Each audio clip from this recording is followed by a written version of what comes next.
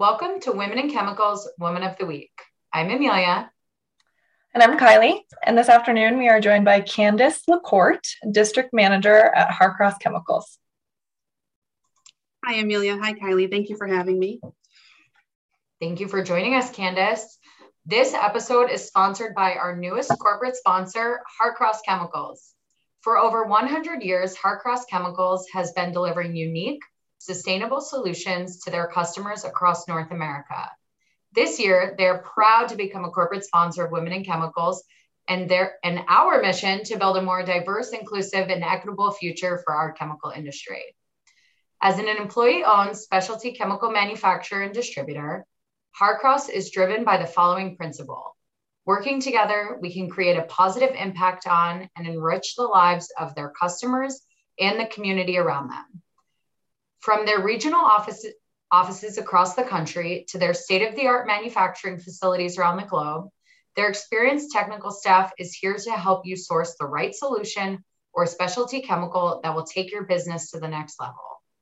To learn more about the products and services Harcross offers, potential career opportunities, or commitment to building a more sustainable future, connect with them on LinkedIn or visit their website. Perfect. So cool to have our corporate sponsor being represented today with Candace also being a part of Harcross. That's so cool. And we're very grateful for, I think, the multifaceted support that comes from Harcross for Women in Chemicals. Really cool to see. So Candace, if you could please, we always like to kick these off, learning a bit about you, how you got into the industry, what your educational and career background is, and what led you to your current role today. Sure. I am the district manager of New England for Harcross, essentially. So that's our Nashua, New Hampshire facility and our Westmark, Maine facility.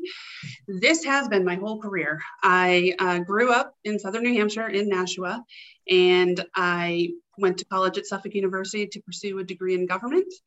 While I was in undergrad, I worked all of these different temp jobs to make ends meet and pay for books. And one of them was at Harcross.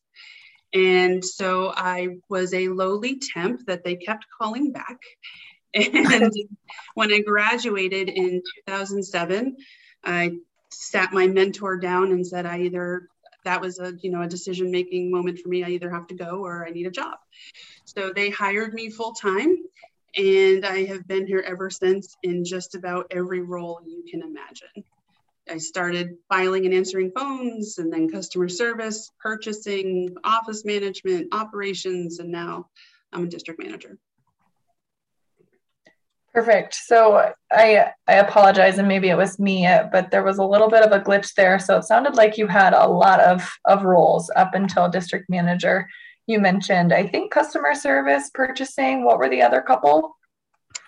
Office manager, operations. If short of a forklift and a truck, I could run the whole place. We've done it all. I think that's such a valuable perspective to hold, though, within the organization, the many perspectives and kind of your holistic whole picture of how the company operates. I think you're a terrific asset for Harcross. So you mentioned, Candace, that you had to kind of sit down with your mentor to have kind of this pivotal moment to stand up for yourself and say, okay, this is a turning point for me. Can you talk a little bit about that experience, how you felt, and what you learned from that experience, I guess? Sure, yeah. I will say first and foremost that I've had incredible mentors in my career, and I think part of that is luck. Jim Grady was the regional manager up in New England for many, many years, and even as a temp, I think the day he hired me, he looked at me and said, "This will be your office someday." So he was really a cheerleader for, nurturing my strengths, and he took me under his wing. And I think eventually I was his succession plan. This was always his vision for me. I had always envisioned going to law school. That's what I was going to do if I wanted to be a lawyer. And Jim, at the time, the return on investment for law school wasn't the best. And he convinced me that this was where I belonged, and I've never looked back. Certainly don't regret it. I've made a wonderful career for myself. Absolutely. It's so cool to see the long-term support and have someone that sees a future for you and helps you through that. I think that's incredible. Is Jim still a part of your career journey today? I wish he was. He passed away a few years ago, unfortunately. Sorry to hear that, but what a good legacy that you carry with you from your experience. His legacy is incredibly important to me, and it's definitely part of my day-to-day, trying to make him. Very cool. Thank you for sharing that, Candace. So, we kind of hinted at it a little bit when we talked about how you had to sit down and kind of make this career decision for yourself early on. I probably can assume that hasn't been the only situation where you've had to really vouch for yourself and kind of sell yourself and find your success. Can you talk about some of those other experiences throughout your multiple hats that you've worn within this industry where you have had to vouch for yourself and maybe even for other women in the industry? I think that you always have to advocate for yourself. That's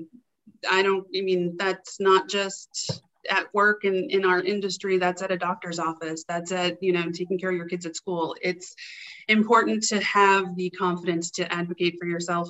I do have to say that I've had very progressive and forward-thinking leadership at Harcross. Even my current manager, Wade, is incredibly supportive and respectfully candid. If there's an area where I need to improve and show growth, he's not afraid to say that and sort of push me to meet my potential. And I feel very comfortable saying, I think I need to be looked at for this role, or because I do have such a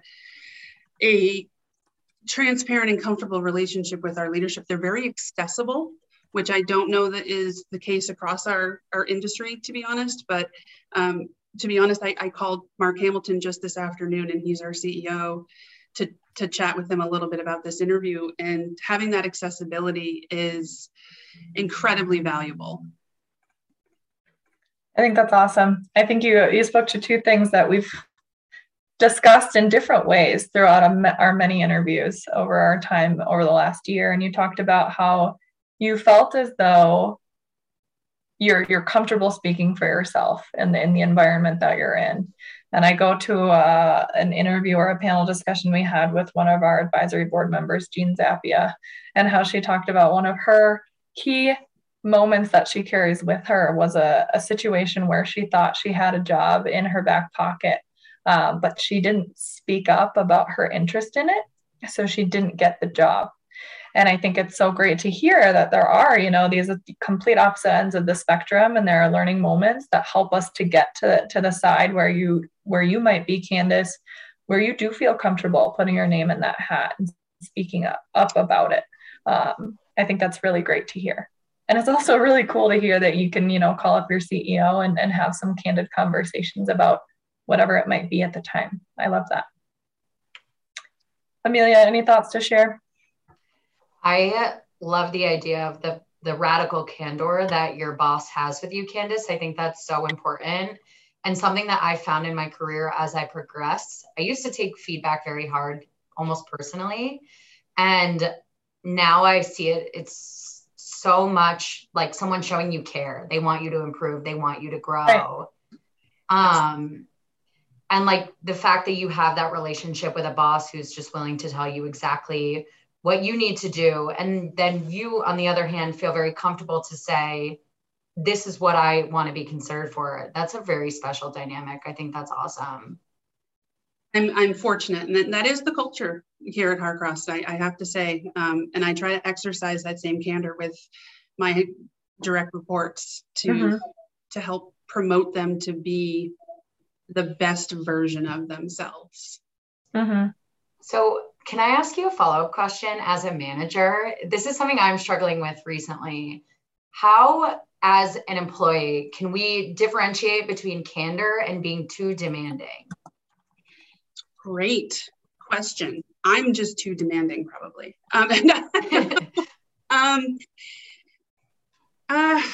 Wow. I think demands are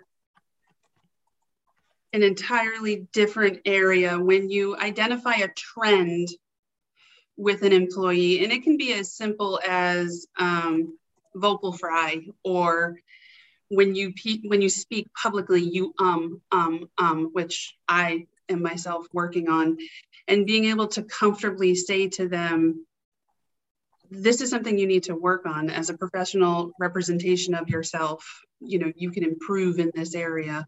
Or as simple as how you're writing an email signature, things like that, that just bring you tiny little details that bring you to another level. I don't think that reads as demanding. Maybe I'm wrong, but I think it's truly showing care that you want to bring somebody up to another level of professionalism. I think that's a good point.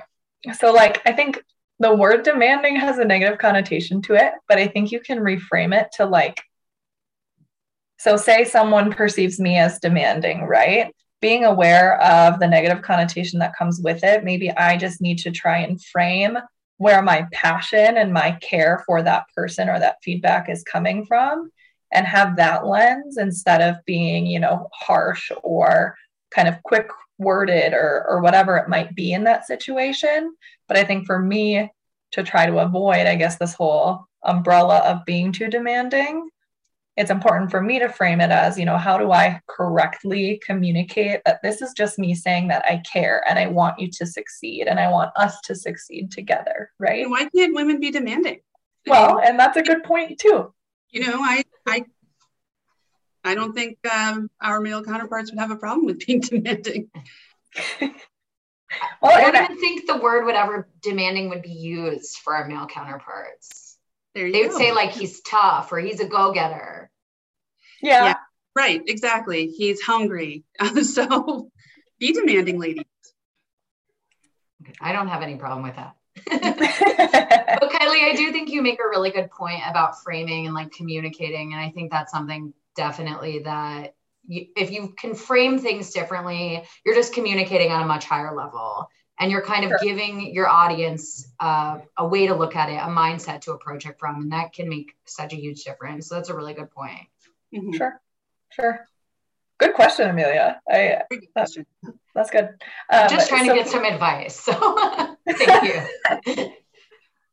It's a learning opportunity for everyone, and hopefully everyone listening as well. So Candace, can you tell us a little bit about what experiences and skills you value and think as, you know, key experiences and skills to help you be successful throughout your whole career journey? What are those kind of key things that you keep in mind as you do, you know, end of year reviews, or as you look for what's next, or as you evaluate where you've been? I think what has made me successful and what I find myself looking for in others is first a sense of urgency. And in distribution, it's a bit of a unique niche in this industry, but in distribution, a sense of urgency is critical to our success. And the ability to think critically, and especially in the climate we are in right now, you need to be able to think on your feet. You need to be able to think creatively. You need to think outside of the box and find a solution to the problem. And people that can take that next step to think critically about a problem and find 3 or 4 or 5 different solutions, that is what I look for my team. Good point, especially in today's environment. So I work in the procurement space myself, and I think about how often over the last 2 years I've gone down okay, here's option A. This is our perfect case scenario. Let's go to B, and then C, D, E, F, however far. I've never gone as far down the list of options as I have in the last, 18 months because of the environment that we're in. And I think it's a call out, and you said it, that critical thinking and that creative, extra thought, that's an extra step that, key, high performing, successful colleagues, team members, whoever it might be, that's the steps that they're willing to take. That's what you want. Mm-hmm. I think that's a good point. Amelia, any thoughts?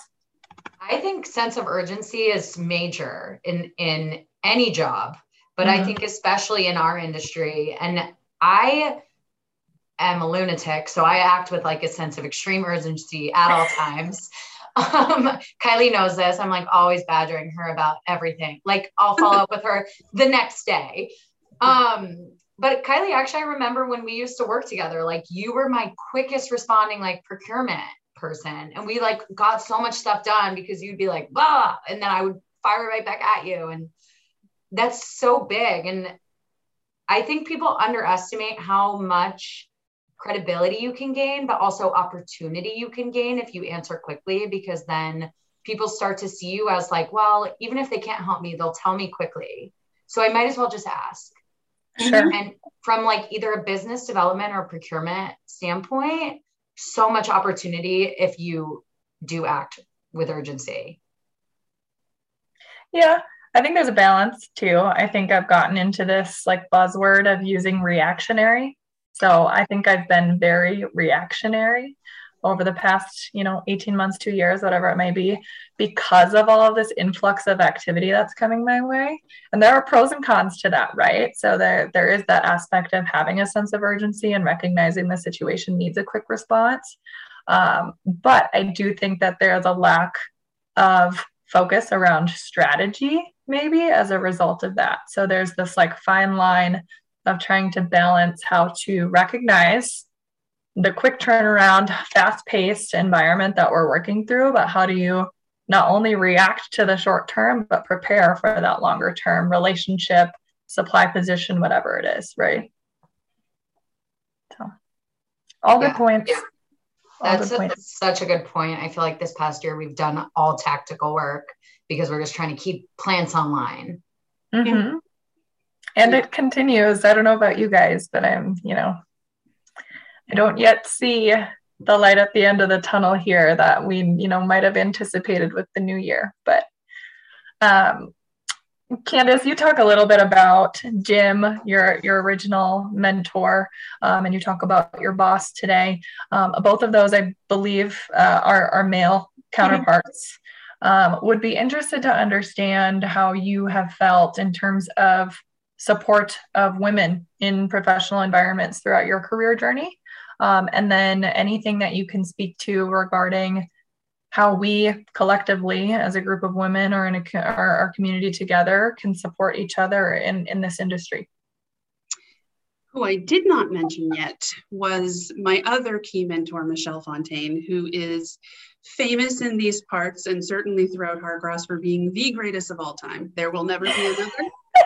There will never be another. She was the greatest salesperson of all time. She was in our top 5 salespeople forever.